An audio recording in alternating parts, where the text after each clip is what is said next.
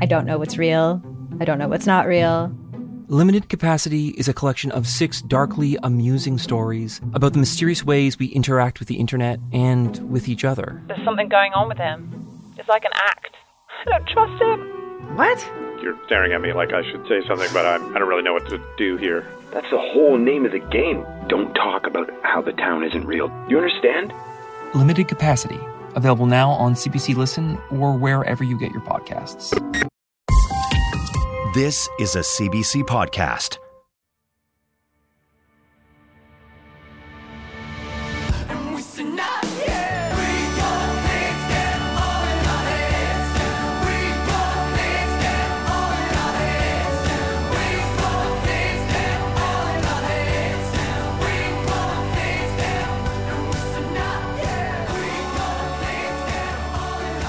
We'll get into it now, but yes, yeah, we will. Yeah. That's a lot. Oh, a lot is what's going through my mind right now, Brian. I feel like I am sitting down in like my first year of university in a class that I signed up for, and I don't know what I'm in for. We are, and I'm so excited about it. We are sitting down with Sara Hertog, who is a population affairs officer at the United Nations Department of Economic and Social Affairs in the Population Division. And Sara, you're a demographer. You've been a demographer for the past 15 years. And okay, the first thing I want to get off my chest, because I know our listeners know that this already seems way over my head. But what is a demographer? What does a demographer do?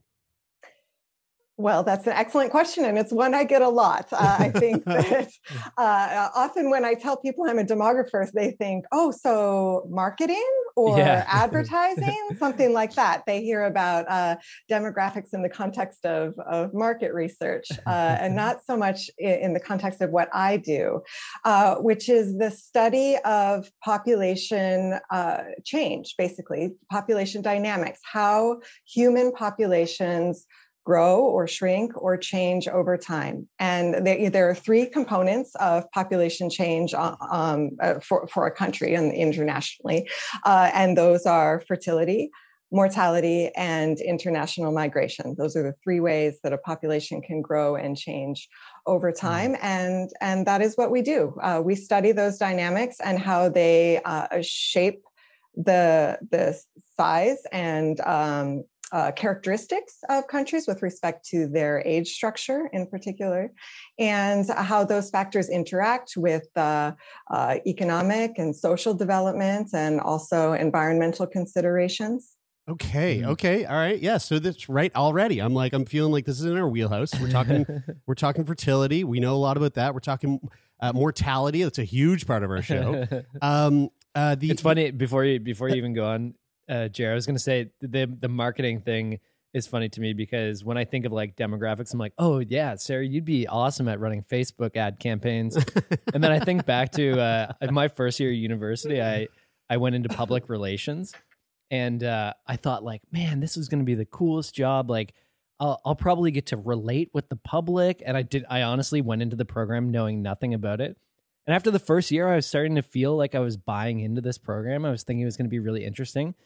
But then we had somebody come in and speak to our class, and they were like, yeah, I recently graduated from the public relations program, and I work in a communications agency, and I'm kind of like the grunt in the office. Like I work like really long hours, and it's really tough. They really sold it to you, did they? They totally didn't sell it. And I dropped out of the program after that. And so I was thinking, Sara, do you oftentimes get asked to be a spokesperson for is it demography program? For the discipline itself? Yes. Yeah, because like you have such a cool job. And like you said, thinking about like, sometimes people will think that you work for a marketing agency. Not that that's not a cool job, but like what you do sounds particularly extra cool. Yeah. Do you oftentimes get asked to speak about that?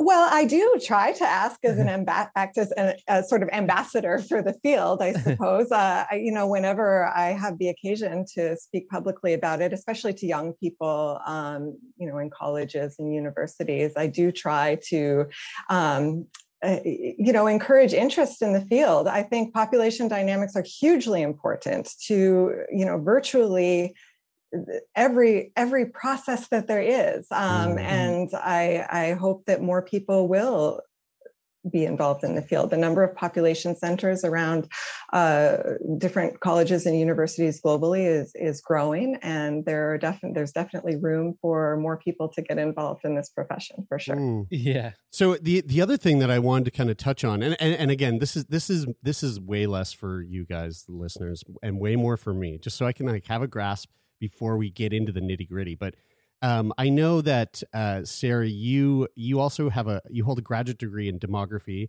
and population health sciences, and so I'm curious about and this might be a really broad question, but I'll throw it to you anyway. What is at the foundation of population health sciences? I think that probably most people can relate to population health sciences. Thinking about the current COVID pandemic and how the role that epidemiology has played in how we address that pandemic. So population health sciences is about the health of the group, the health of the population, and how do you improve the health of the population. So these are things like population health measures, or things like test and trace programs that were implemented to address COVID, where we don't test and trace for our own individual health. We test and trace COVID infections in order to preserve the health of the population around us, right? And you can think of vaccination campaigns in the same way. We talked about herd immunity and achieving herd immunity through vaccination campaigns. The campaign is not only directed towards protecting your individual health as a vaccinated person, but improving the health of the population overall by increasing the immunity level of the population on average. Okay. My simple brain would sort of go to this idea that there's probably different sort of levels at which you look at populations. How do you categorize populations, and is there a sort of broadest, largest scale of population, and then does it get more specific as you go down? Well, certainly the broadest population is that of the world, right? And that's my simple brain working. At the UN Population Division, that is absolutely, that's where we start, is we want to understand the population of the world. And yes, to understand the dynamics of that global population, one needs to start breaking it down. We break it down first geographically, right, to different regions, and then countries within regions. And then it can be important to look at subpopulations within countries. And at the UN, we do less of that. We're more focused on the country level is kind of where we stop. But in terms of, population health sciences and understanding more local level demographic trends, absolutely, it's important to break it down at the local level to, first administrative levels within countries, right down to, cities and towns and even blocks for some questions. It really depends on what your research question is, the size of the population and the boundaries of the population that will be important. Sure. So before we started recording, I was telling Sara about the fact that Taylor, who I guess we can say it. This is because this episode's dropping tomorrow. Yes, right. Yeah. Taylor had his baby yesterday. Yeah. So at the time of recording this, Taylor had his baby yesterday. So Taylor had his baby 2 days ago. And Taylor was the one that actually was so excited to put this together and have Sara come in and talk to us. And so I was texting Taylor yesterday. I was like, hey, man, we've got this conversation coming up tomorrow. I need your help. What are we talking about, man? And so I would just want to read what Taylor texted me, a little blurb here. He said, I wanted to talk to a demographer because there was this article that I was reading about China's declining population growth and the widespread effect of population change. And he went on to say, I was curious about the health impacts of changing population, older populations becoming younger, like in Africa, and vice versa, the effects on healthcare systems as population grow or decline. I think the most interesting thing might be a change in a population economic status and how that reverberates through health and social outcomes. And I know that, Sara, when we reached out to you to talk to us, one of the things that you you had kind of sent us for some like prep was this notion of like the challenges that are posed by population aging. Can we talk a little bit about like population aging and what does that mean and how does that have a direct effect on the nations that are dealing with this notion of the challenges faced with population aging?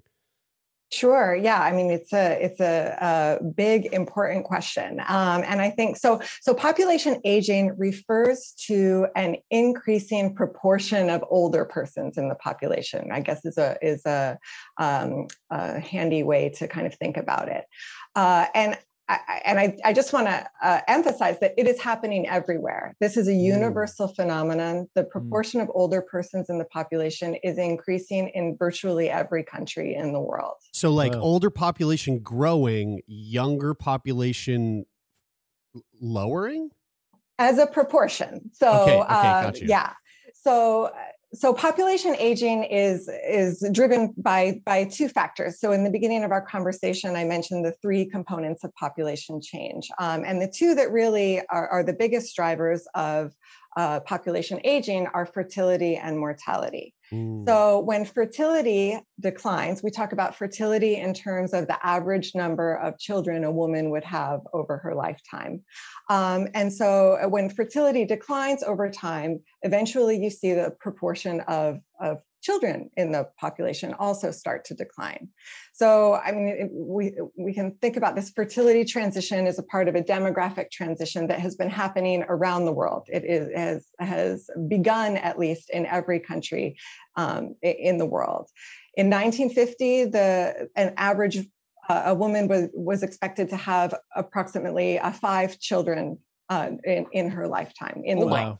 Whoa. Whoa, that was like the average. Holy moly. Yes, but that has declined over time. And such that today, the average number of children per woman is around 2.4 children per woman over her lifetime. And in a number of countries, the fertility rate has fallen below 2, or 2.1 is what we call the replacement level of fertility. And that's the level, that's the average number of children per woman that would be needed to sustain over time to have zero population growth over the long run, so that a population would exactly replace itself. Yes. Can I ask a stupid question? I'm sure it's not stupid. How on earth can you calculate 2.4? Well, average. So this is an average, right? You're like, what does 0.4 of a person look like? So this is and this is where we get to the idea of a population science, right? It's all averages over the population. So of course, no actual woman is having 2.4 children, but on average, we say that the expected or average value is 2.4 children. And so 1950s, we were looking at 5 children per household. Today we're looking at 2.4 to 2.1. At what point did the UN start to see this shift? Like, was it very gradual, or was there like a really key point where it was like, whoa, what happened there? Well, it has happened at different times and at different pace in different countries, depending on their country context. So in high income countries, the decline in fertility really happened, in the 1950s, or even started before that, with industrialization, access to contraception, education of women, job opportunities for women that had led for women and couples to desire smaller families over time. And they had the information and means of family planning in order to achieve their fertility preferences. That transition began later in some of the middle-income countries, and in many of the low-income countries, we're still at the very beginning of that transition. So in some parts of the world, particularly in sub-Saharan Africa, the fertility levels remain much higher. So a woman in sub-Saharan Africa, on average, is expected to have more than 4 children over the course of her life today. But that has declined. It was more than 6 children per woman in sub-Saharan Africa in the 1950s, and now it has declined to 4. Considering like the COVID pandemic, I know that during the pandemic, both Jer and I got dogs, and not like we didn't get them because we didn't get COVID dogs. Yeah, we didn't get COVID dogs. A lot of people we did. would have got dogs. Yes, right. Yeah. I'm not lumping us into those types of people, but I'm just curious. There's nothing wrong with those types of no, people. there is something wrong because you know why? Because dogs are being given up to shelters now because people are going back to work. That's another podcast for another day. But I'm curious, Sarah. Did we see a rise in or any sort of impact in population trends because of the COVID pandemic? Were people just like birth spikes, staying home fucking all the time or something? Yeah, right. Yeah.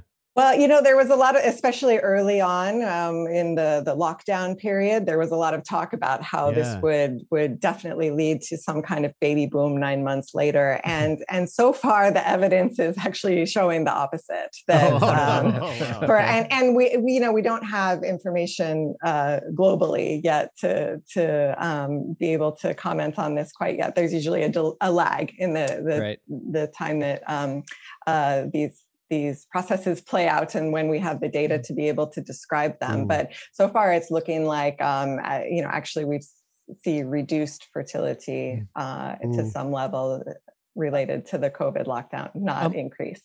I'm also curious about talking about these factors and how the population is aging in terms of composition. I was reading the report from a couple of years ago that the UN projects that by the end of the century, we're going to reach almost 11 billion people on this planet. I'm curious how the population is growing at the same time that people are not having as many kids, but people are getting older. Like how it sort of hurts my brain to try to think about how that works. How does that work? So it is an interesting phenomenon, and it has to do in large part to something that we call, our demographers, we call it population momentum. Population momentum refers to the tendency for a population to continue growing, even if fertility falls to below the replacement level. A population continues to grow as a result of its youthful age structure. So if you think of, if today's children are more than their parents because their parents had more than 2 children per woman on average. So that if you think of today's generation of children being a larger generation than that of their parents, even if their fertility level is less than that of their parents were, because there are more of them, their children will be more. Does that make sense? Wow. Yeah, it does. So in doing our projections, we always decompose them into different components, and we've looked at this population momentum scenario. So we project that from the 7.7 billion people on the planet today, that the world's population will rise to about 9.7 billion at the mid-century, adding 2 billion, and about 2/3 of that growth we estimate is inevitable, meaning that it is related to population momentum. It is a consequence of the current age structure of the population. So even if fertility were to plummet, we would still expect to see most of that growth between now and 2050. If Taylor was here, he would say something like, sounds like compound interest or something like that. There's something to that. I can see, I think that's probably an apt comparison. I imagine though that 11 billion people on this planet, we already hear about overcrowding, especially with population migration, like people coming to the cities. And, we even see, and we live in Halifax and in our city, a lot of people have been moving from rural areas and coming to the city. And so development has been skyrocketing. And it has all of these profound effects on the city. So I imagine adding, 4 billion more, 3 billion more people to the planet is going to have its challenges or consequences. What does that look like? Yeah, I think, you've touched on an important issue there, which is that it's not just about the number of people, but it's where people are located and what kind of resources are available to them, right? And I think that That's really key. I mean, yes, we are urbanizing at the same time that we are growing. More than half of the world's population lives in urban areas today, and we expect that to rise quite a bit in the coming decades. And I think it's also important to take note that almost all of the growth of the world's population anticipated over the coming decades will happen in developing countries, in poorer countries. And this is where we talked about the Sustainable Development Goals and the idea of population trends in relation to economic development, social development, protection of our environment. This is where I think that we need to give quite a bit of attention, actually, to the idea that the places that are going to experience the greatest population growth are the places that are already struggling to maintain the well-being of their people, the people who are already there, right? So this compounds that challenge to have more people concentrated in places that are deficient in terms of resources.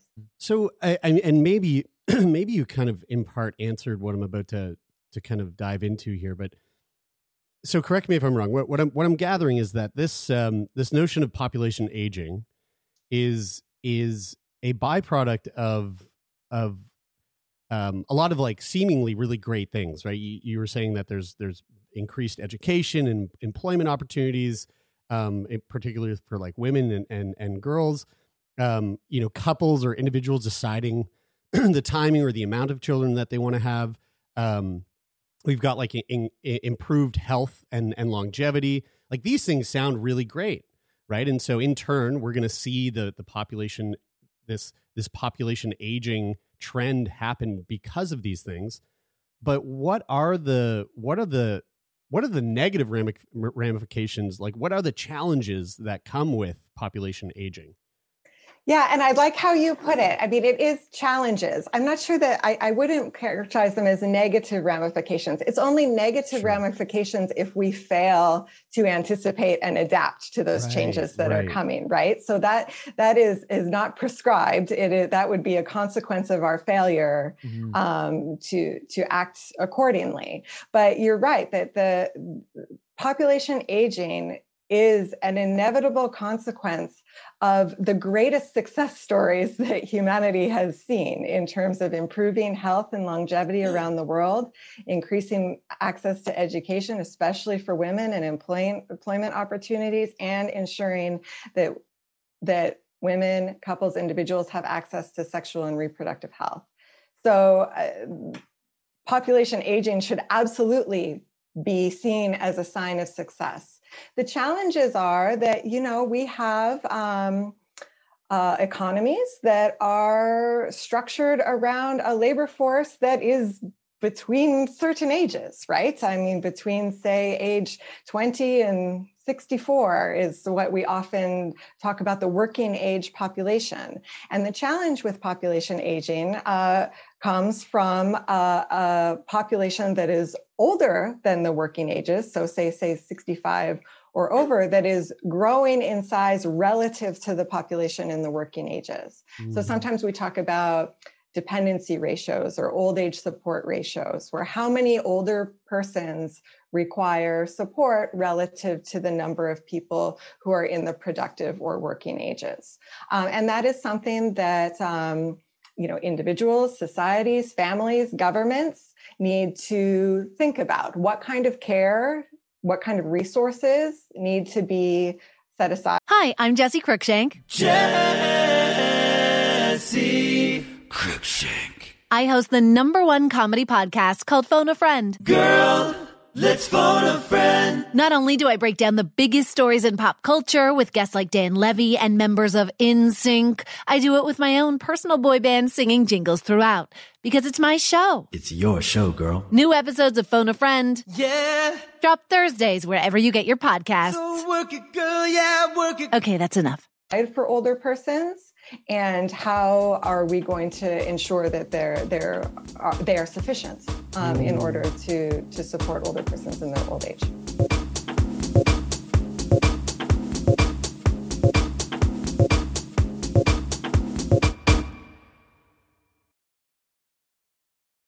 Right. It feels really challenging to create change. I think of sort of comparing and contrasting it to climate change and trying to plan and adapt for something that, climate change is happening now, obviously, but like when you hear people talk about the impact of climate change, they're talking oftentimes in 5 years down the road or 10 years down the road.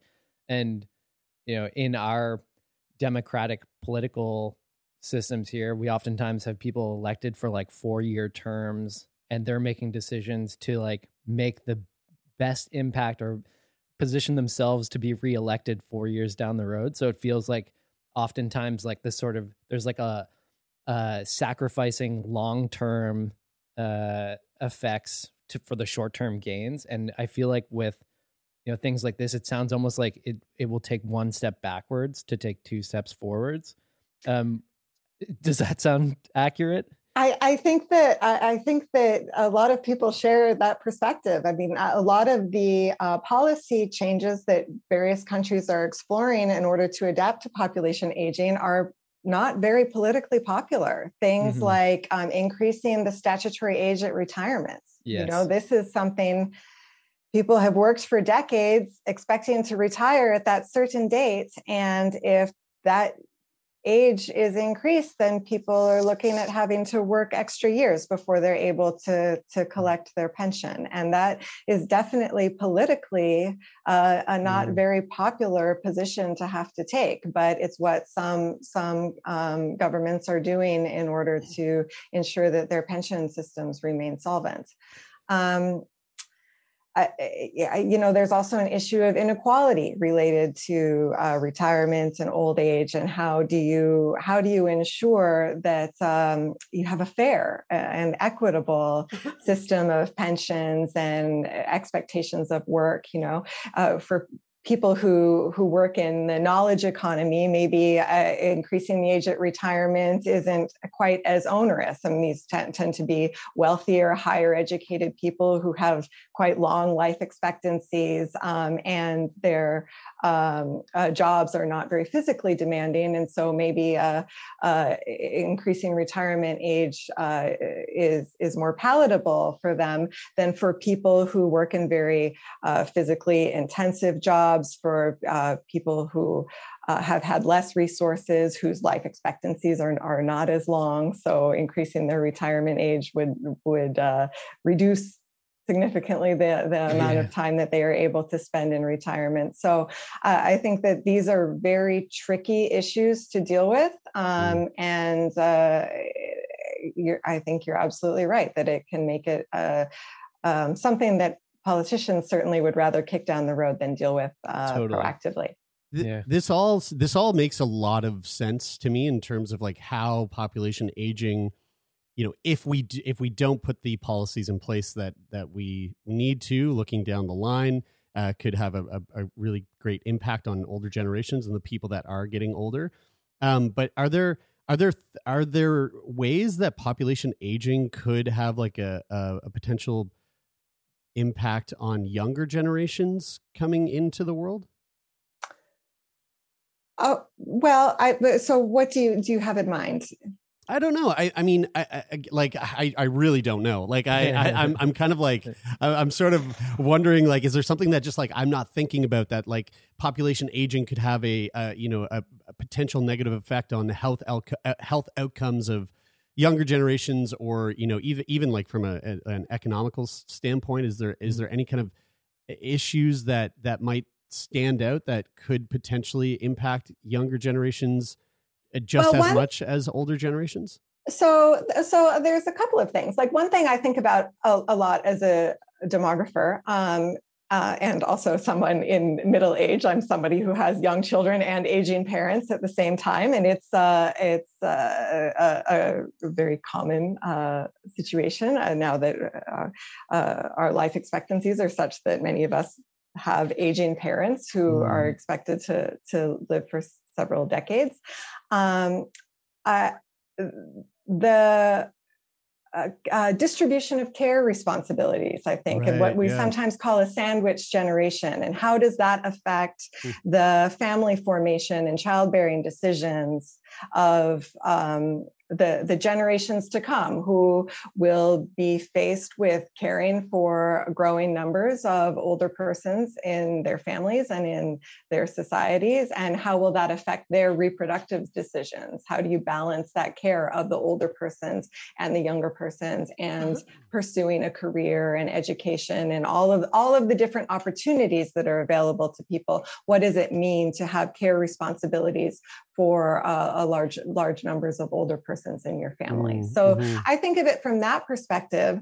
I also think of it from the perspective of, children having their grandparents and great-grandparents in their lives can have a hugely beneficial effect for children's development. So in terms of children's health and family health, the extent to which there are more opportunities for intergenerational engagement and exchange, I think can have hugely beneficial outcomes on a number of levels. I imagine another thing I think of is we had somebody speak to us about geriatric care a number of months ago now, and they were talking about the long-term care homes in Canada compared to long-term care situation in Denmark. And so we were talking about this in the context of COVID at the start of the pandemic, and we learned that the majority of our elderly population that needs care in Canada go to long-term care homes, whereas in Denmark they have more of a system around home care, providing quality home care. And we were looking at the cost and sort of the benefit to longevity and quality of life for people in that type of care. And I was thinking when I was hearing this, I was like, man, it makes so much more sense to provide quality home care than having building a facility and trying to operate the facility, because in addition to just providing good quality care, doctors and nurses, then you need to provide staff for the building to maintain the building itself. And it can become financially a big burden on taxpayers. And so when I heard about this, I was like, we should just do why don't we just adopt that model and do that? I imagine there's a lot of sort of examples that you see, especially looking globally at this situation and the different ways that different countries are sort of addressing some of these problems. Are there any standout ways that you can think of that countries are working to address the aging population and some of these challenges that they're facing in a way that you think that they'll get it right? Well, I think it's early to say. I think that we're still looking for really great examples. And I'll say, I am not an expert in elder care in any way. But, I think as with many things in population health, it's important to have a variety of options available to people to address whatever specific situations they have. I mean, I think home care can be hugely beneficial to both the individual receiving the care and the family, and as you say, the taxpayer and the society. But I think sometimes that's not an option, depending on what challenges an individual and a family are faced with. Not everyone lives close to their family. Not everyone has kin available who are able to offer a kind of home care setting. And I think that's at the UN we talk a lot about leaving no one behind, right? And having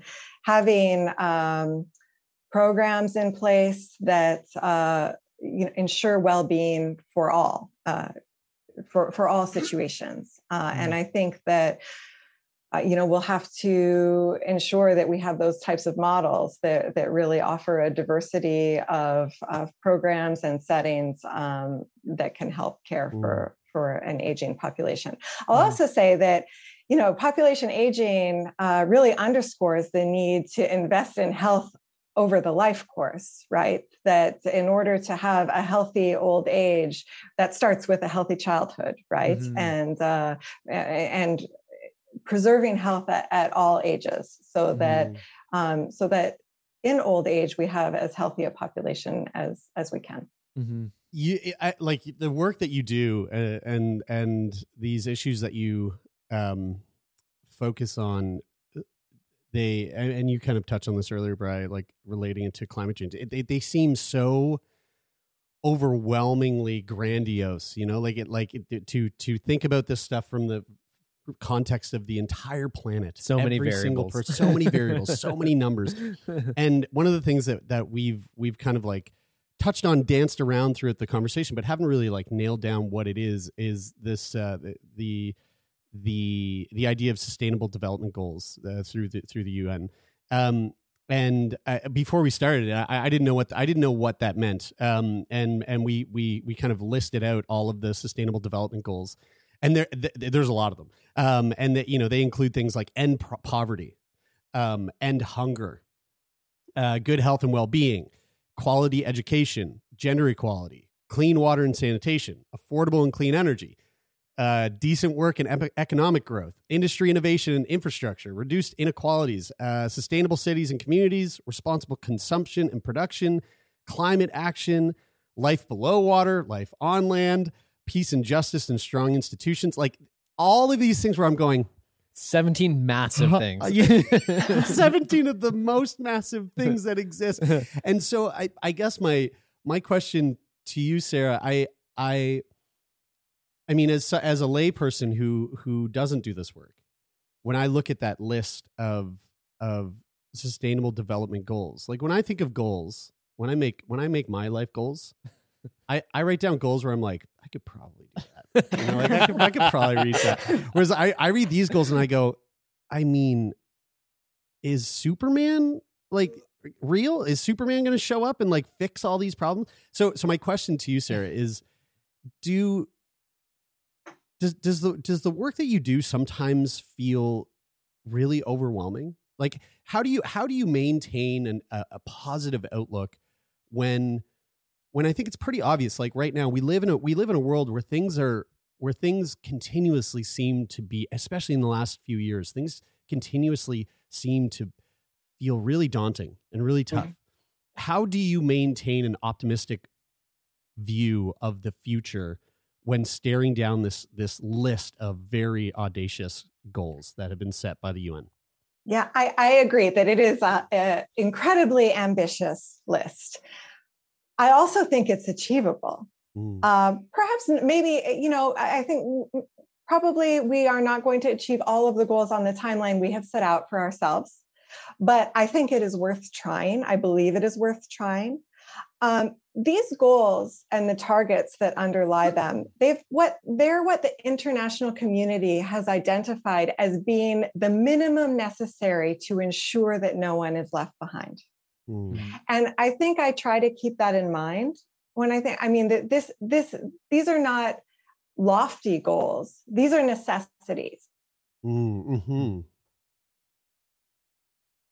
Everyone has opportunities and access and can live their best life.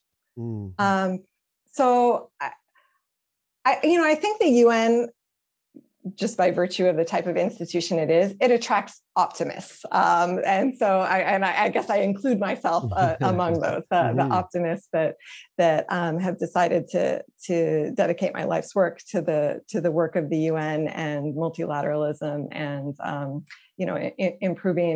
improving life for everyone, including those who are most left behind. And I think it is achievable. I think if you look back so the Sustainable Development Goals were preceded by the Millennium Development Goals, which were a smaller set of goals that was adopted in the Millennium Declaration in the year 2000 with an end date of 2015. And while we didn't achieve all of those goals, some of them are still a part of the Sustainable Development Goals. In fact, the goals around poverty, hunger, education, a lot of the health-related goals have grown out of the Millennium Development Goals and have been rolled into the Sustainable Development Goals. We didn't achieve all of those goals by the target date of 2015, but we made more progress than anyone ever thought that we could. And the reason that we were able to do that is because of the collective action of the international community and the commitment and the accountability that grew out of that Millennium framework. And so we've tried to expand that and replicate it and build on it and do better with the Sustainable Development Goals. And we are making progress. It's not as fast as we might like. COVID has set us back quite a bit. We have more than 100 million people who've been pushed into extreme poverty as a result of the COVID pandemic. We've lost maybe 20 years of progress on girls' education in particular, in part because of the COVID pandemic. So we definitely have some challenges facing us that can feel intractable. But I think that,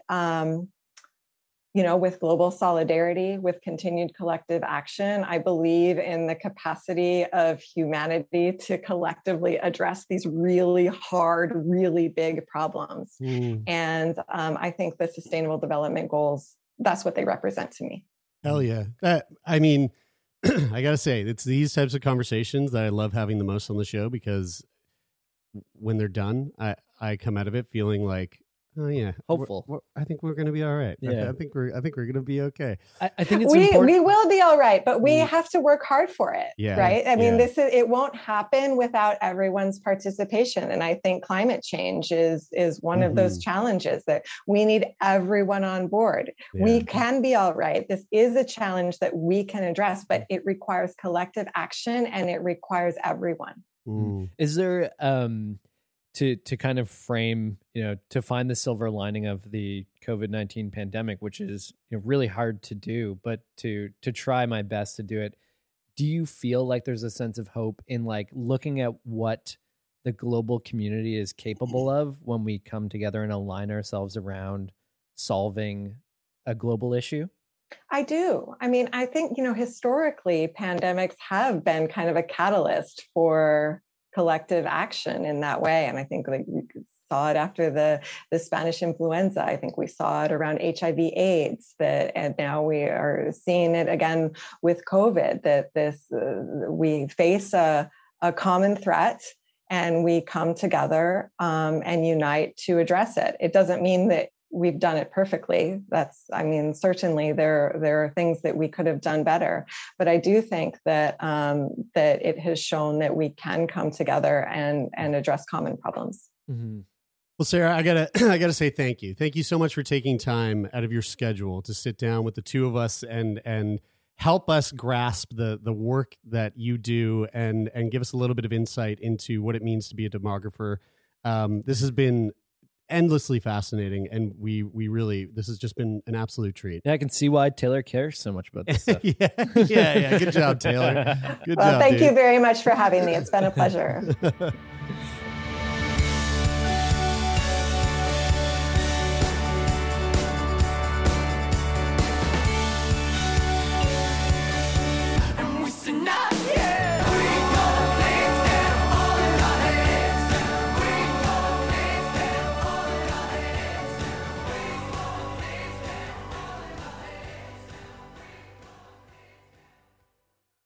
For more CBC podcasts, go to cbc.ca/podcasts.